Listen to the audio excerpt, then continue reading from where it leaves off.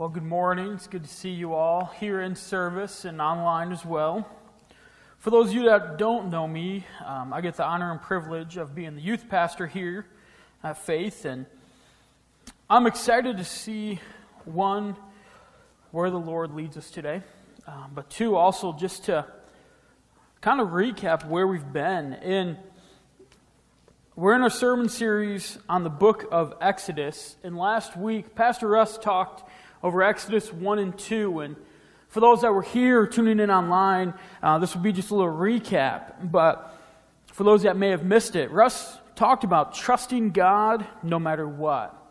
And Russ gave us 3 points to remember: that God blesses those who fear Him, God blesses those who trust Him, and God is at work even when we don't feel it. At the end of the message, Russ talked about Moses and kind of how he was going to be used by God. And today we're going to look at more of Moses' life in Exodus chapter 3 and 4. And as you flip there, that's where we'll be dedicating our time, is to those 2 chapters. And as you flip there, I want to, just kind of give us a recap of who Moses was and where we left it. So Moses was this boy who was born in Egypt. He was born in Egypt, and he got placed into the river because at the time, Pharaoh had said, "I want you to kill all of the baby boys." So Moses was spared by his mother by put in a basket or what could be called an ark, as what Russ said last week. So he's put in this basket, put in the water, and he grows up. He grows up in this great environment.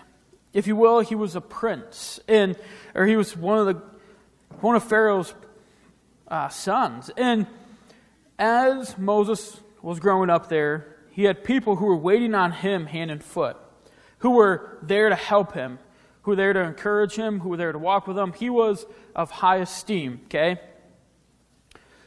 But we see towards the end of chapter 2 that Moses actually flees, that he had done something and he had to flee, so he runs away to his soon-to-be father-in-law, and that's where we'll pick it up now in Exodus chapter 3. So Exodus chapter 3 verse 1 says, "One day Moses was tending the flock of his father-in-law Jethro, the priest. He led the flock far into the wilderness and came to Sinai, the mountain of God." Now, I want you guys to remember who Moses was in Pharaoh's land, if you will, to where now he is in the father-in-law's land. And we see Moses grew up in this high esteem, right? And now where is he? He's a shepherd. Humbling experience, right? You go from being one of the people to where people are looking at you like, "Oh man, he has power, he has authority," to now he's a shepherd to his father-in-law, Jethro. I think that's interesting because this week as I was studying, I was looking at a couple different Bibles, and one of the footnotes said this: "Living the life of a shepherd and a nomad, Moses learned about the ways of the people he would be leading and also about the wilderness." I think that's interesting, and it struck me because so often God takes us from a place of comfort, a place to where we are like, "Man, this is nice, I like it," to a place to where He's humbling us to prepare us for what's yet to come. And Moses has this great calling on his life that we'll see here in a minute. But Moses was being humbled. Moses was working to understand the people that he would be leading out of Egypt. He learned the ways of the people. He learned what they did for a living. God likes to challenge us, and He likes to humble us in order to restore us to be used in a much better way. And as we continue in Exodus throughout these next coming weeks, I want you guys to focus on something. I want you guys to focus on Moses and how he is in tune with God. And how does he become in tune with God? It's because he sits and he's patient, but he also listens. And often we don't listen. We think we do, but we don't. We don't humble ourselves. We don't quiet ourselves. So today, Today I ask us to just listen to the words of God, to listen to what He's going to say. If we continue on in chapter 3, then the angel of the Lord appeared to him in a blazing fire from the middle of a bush. Moses stared in amazement. Though the bush was engulfed in flames, it didn't burn up. Verse 3, "This is amazing," Moses said to himself. "Why isn't the bush burning up? I must go see it." When the Lord saw Moses coming to take a closer look, God called to him from the middle of the bush, "Moses, Moses!" "Here I am," Moses replied. "Do not come any closer," the Lord warned. "Take off your sandals, for you are standing on holy ground. I'm the God of your father, the God of Abraham, the God of Isaac, the God of Jacob." When Moses heard this, he covered his face because he was afraid to look at God. Now, I don't think often we take our shoes off when we come into the Lord's house, right? When we come into the presence of God, how many of you guys took your shoes off today? Peter's pointing at his son back there. Leroy, blessings to you, my friend. But we don't take our shoes off, right? That was one of the things to where God told him, take your shoes off because you were standing on holy ground. And God didn't want that ground to be tainted by humans, if you will, by the worldly things. And for us today, we look at Moses, and what did he do when he approached God? Verse 6, he was afraid to look at God, so he bowed and he covered his face. The fear of God made Moses obey him instantly. The fear of God made him bow down and cover his face because he knew the power and the authority. And today, church, I ask, do we look at God with that same authority? Do we cover our face and know that we can't even look at God, that we are unworthy to say and to sit in front of God? When you pray, do you approach God in a casual manner, or are you in that reverence of like a high king?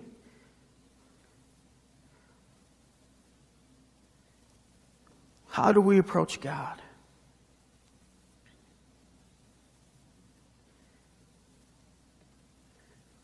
If we continue on, we're going to skip around in some of these two chapters here, and we're going to fast forward real quick to verse 10. And it says, "Now go, for I am sending you to Pharaoh. You must lead my people out of Egypt." So God here in these couple verses, 7 through 9, is saying, I've heard my people's cry. I've heard the children crying out from Egypt saying, come save us, Lord, why? Why? And God is saying, I hear them. Now Moses, you're going to go. Moses is moved into action by God. But, like any good part of Scripture, but, verse 11, but Moses protested to God, "Who am I to appear before Pharaoh? Wow. Who am I to lead the people of Israel out of Egypt?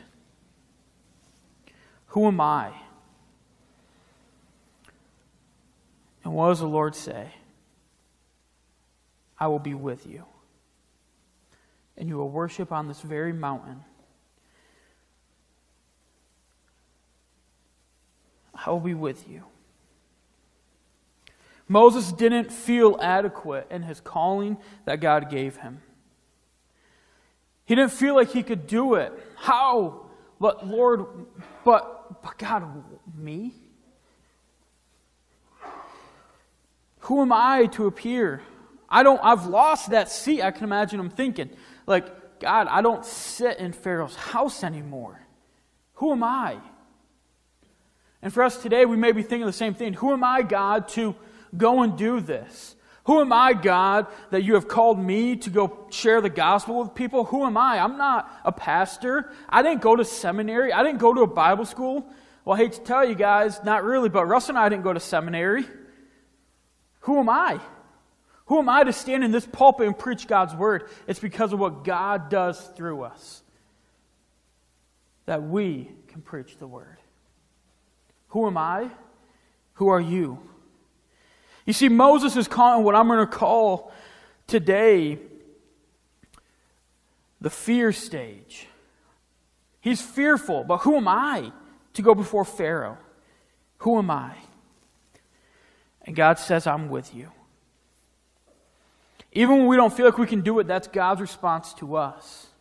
I am with you, my child. I am with you.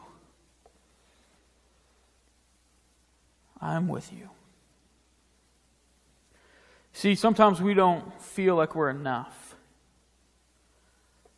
Sometimes I don't feel like I'm enough, right? We've all been there. God calls us to do something. But God says, I'm with you. And I always will be. I want to jump ahead here to chapter 4, but before we do that, I'm going to kind of outline what happens in the rest of chapter 3.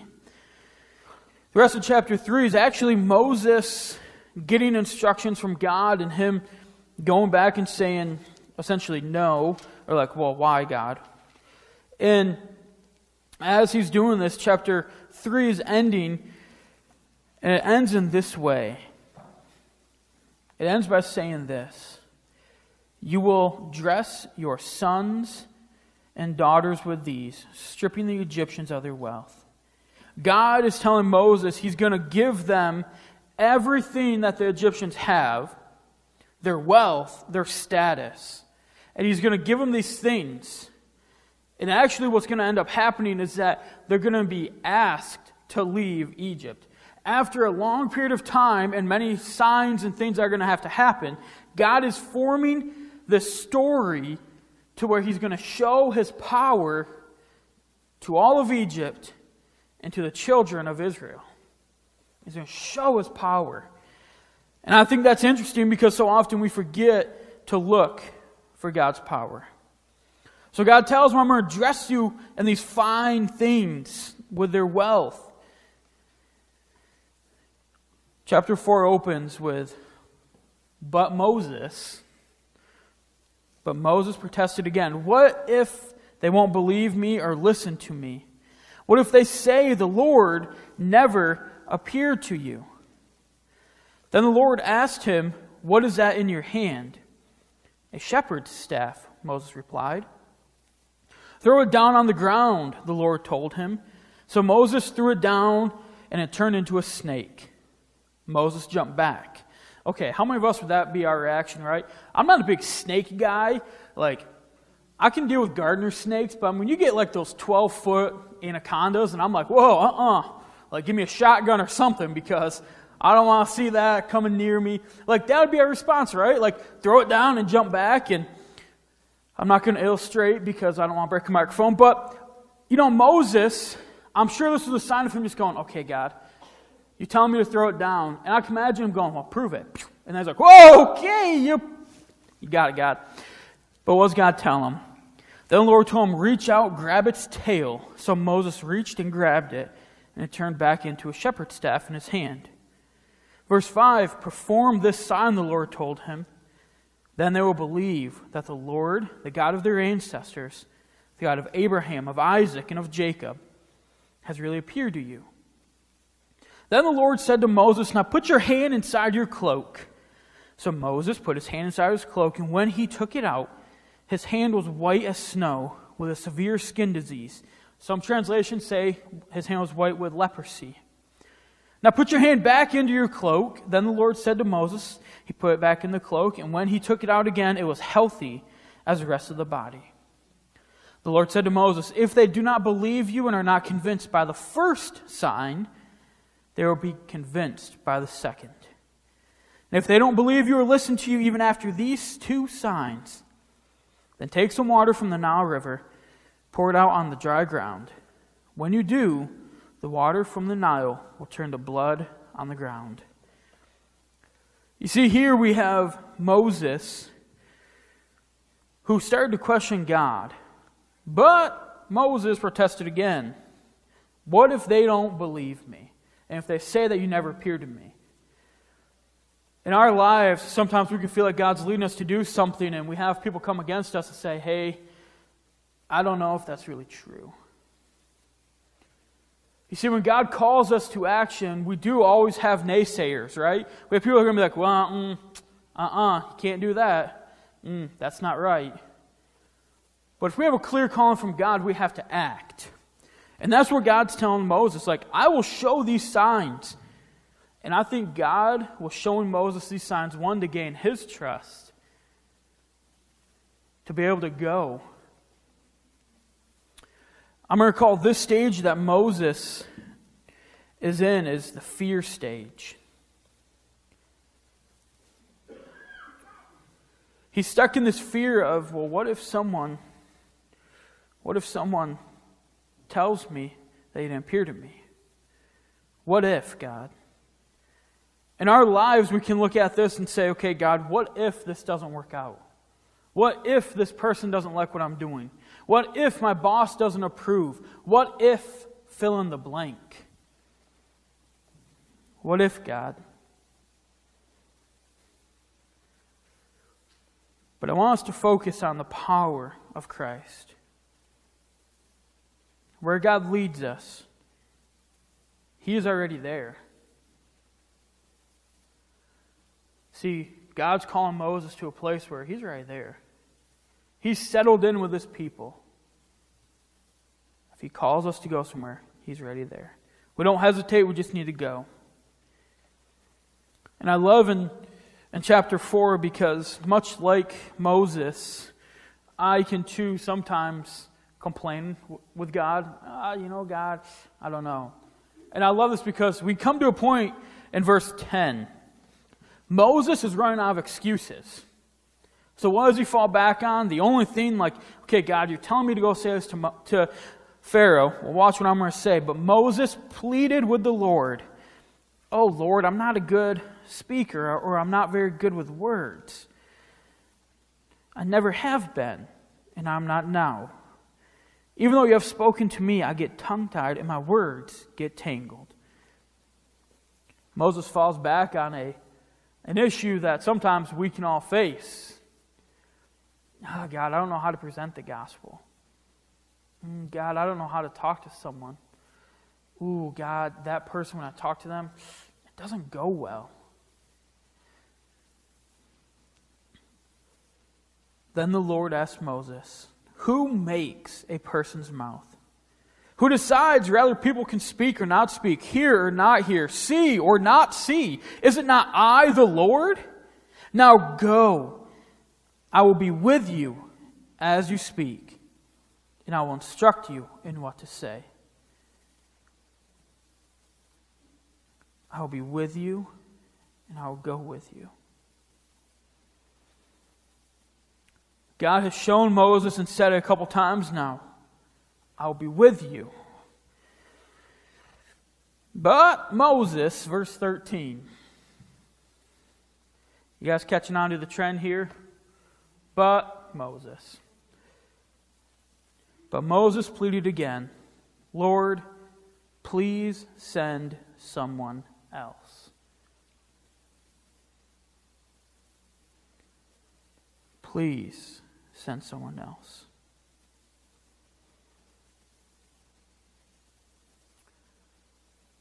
I feel like we get caught up in this as well.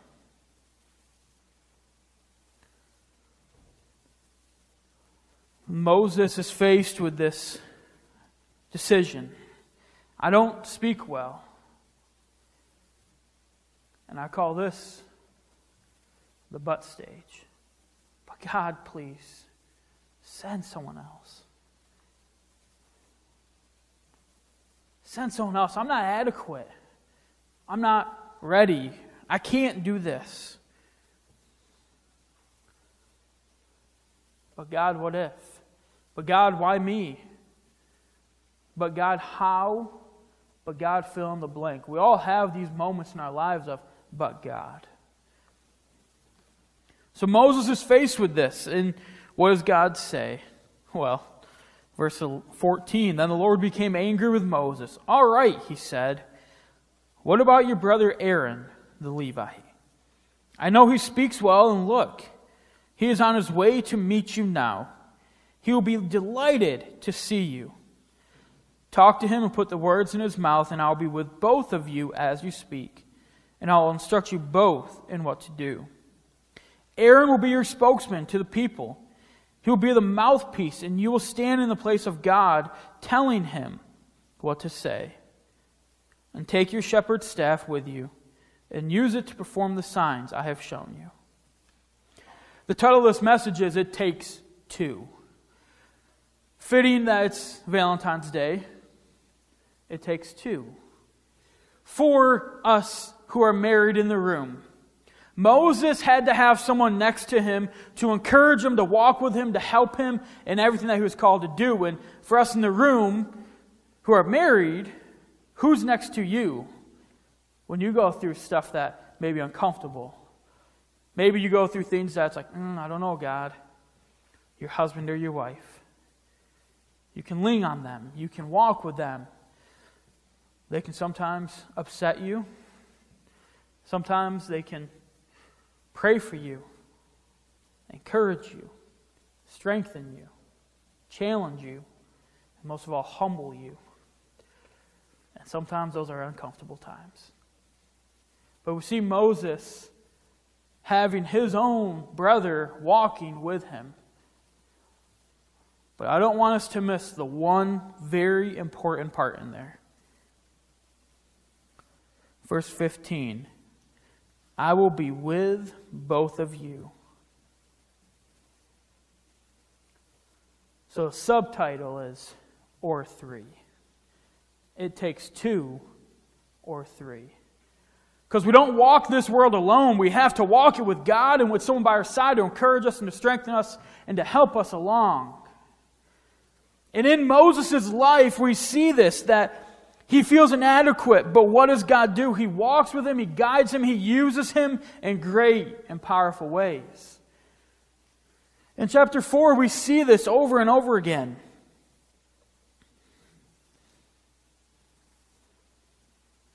God always provides.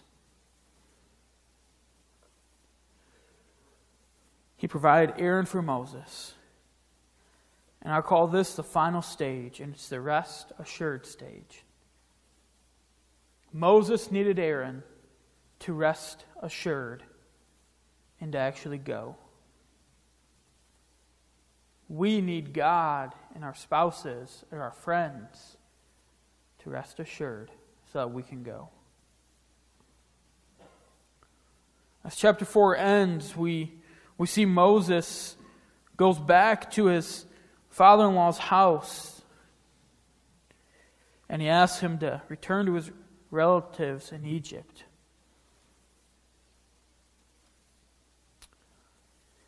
And Jethro says, go in peace. Verse 20, so Moses took his wife and sons, put them on a donkey, and headed back to the land of Egypt. In his hand he carried the staff of God. Moses now makes it a family affair. God provides over and over again for Moses and for Aaron, and they take their families with them. And Moses goes, and he's allowed to free the people eventually, but not yet in chapter 4. There's a lot yet to happen. And I'm not trying to spoil towards the end here, but eventually, the old song, Pharaoh, Pharaoh, let my people go. That old song. Okay, the youth group kids didn't really get that song. They're like, I don't understand that. I'm like, okay, I'm old now. And I grew up singing that song, and yeah, it's a good song. But the kids didn't know it. But let my people go, right? So Moses goes, and he's told to go in front of the elders of the people that are in Egypt. And in that, he's told to perform these signs to gain their trust and to show them that God is with them. And with us, see, God provides all these signs and wonders, and God provides for Moses, and God's providing for us today. Even in the midst of a culture that doesn't seem like God's with us sometimes, He is still providing for us. And as we fast forward and as I end, I want to fast forward here to the last verse in chapter 4. Verse 31 says, Then the people of Israel were convinced that the Lord had sent Moses and Aaron. When they heard that the Lord was concerned about them and had seen their misery, they bowed down and worshipped. They bowed down and worshipped. They had seen that God saw them. In our lives, God sees us. He sees the troubles, the misery, the heartaches. But what do? We started out with talking about Moses' posture before the Lord. Hiding his face, barefoot. And we end chapter 4. And they bowed down and they worshipped Him. What is our posture of worship when we approach the Lord? Is that we are bowing down and worshiping when we're going through misery, when we're going through heartaches, when we're going through struggles and trials, or are we just crying and complaining?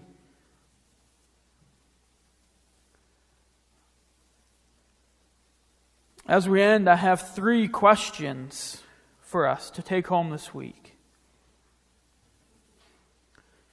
What is God asking you to do that may seem impossible? For Moses, the impossible task was appearing before Pharaoh and asking him to do these things. How can you trust that He is providing for your every need? God provided these signs and Aaron for Moses and everything along the way. And He would provide when He let the people go and how they would go with everything that they had and more. How are you trusting God to provide? Do you trust that God can lead you to do something impossible? For many of us, God calls us to do something that seems so far-fetched and so impossible. And are you trusting that God can do it? The God that made the universe, the God that made your very body. Are you trusting that He can do the impossible through you and in you? He provides for us each and every day, and He always will, and He always will be with us. We are never alone. God is with you, and He's with me to the end of the day.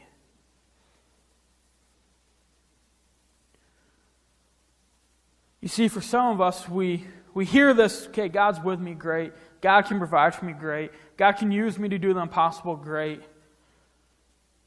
But we come to that same spot as Moses of, but God, I have a past. But God, I don't know. But God, am I good enough? And today I want you guys to hear, if nothing else, that you are good enough. That God is with you and that your past doesn't matter. That you are adequate. That God will fill you and use you. Moses said he didn't speak well, but that's ironic. Later on in the New Testament, we hear of how Moses' speech had power. How he spoke with power. Wait a minute, Moses, I didn't think you spoke well. Could it possibly be that Moses was using that as a crutch? As an excuse? What excuses do we have? As I end today, I know that we're going to go into a time of response. And I ask us to bow and to worship. To let go of everything that may be holding us back. To open our hearts to what the Lord's going to do. To open our minds to how He wants to use us. And to humbly worship Him. As I pray to close. If today you This God, this Lord, sounds like someone you need to put your trust in, like Moses and Aaron did. There'll be an opportunity for you to invite him into your life. For those watching on the live stream, you can do it right in your living room as well. There's nothing magical about this place. It can be in the car. It can be at your home, on your couch. It can even be in your bathtub. God's always there. So as I pray, there'll be time for you to pray with me. So will you join me in prayer? Father, we thank you for today, and Lord, I thank you for your word. I thank you for showing us that you have always provided, that you are with us, and that you always will be with us. And Father, as we walk throughout this week, Lord, may you remind us that you are with us, that it takes two to go throughout this life. You provided Aaron for Moses, and Lord, God, you provided your Son for us. So Lord, if there's anyone in the room that has not accepted your Son into their heart right now, Lord, I pray that they pray along with me. Father, I know I'm a sinner. I know I'm in need of saving. Jesus, come into my life. Cleanse me of my sins.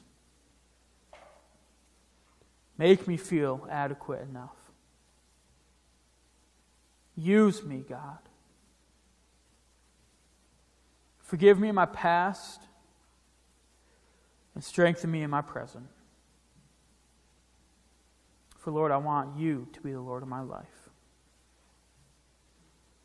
Father, if anyone in this room prayed that, or if someone on the live stream prayed it, Lord, may you see them, and may you comfort them, and may you draw near to them. And Father, may you, Lord, walk with us each and every day. God, help us to be devoted to you like Moses and Aaron were. To trust you and to know that you, Father, are more than enough, even when we don't feel like we're enough. So God, we thank you, we praise you, and we love you. Amen.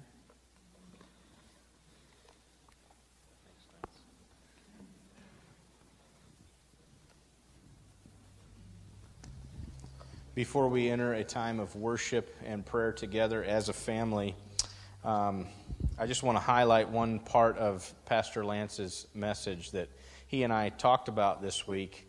Last week I shared from Acts chapter 7 when the disciple Stephen was basically giving his last words before he was killed.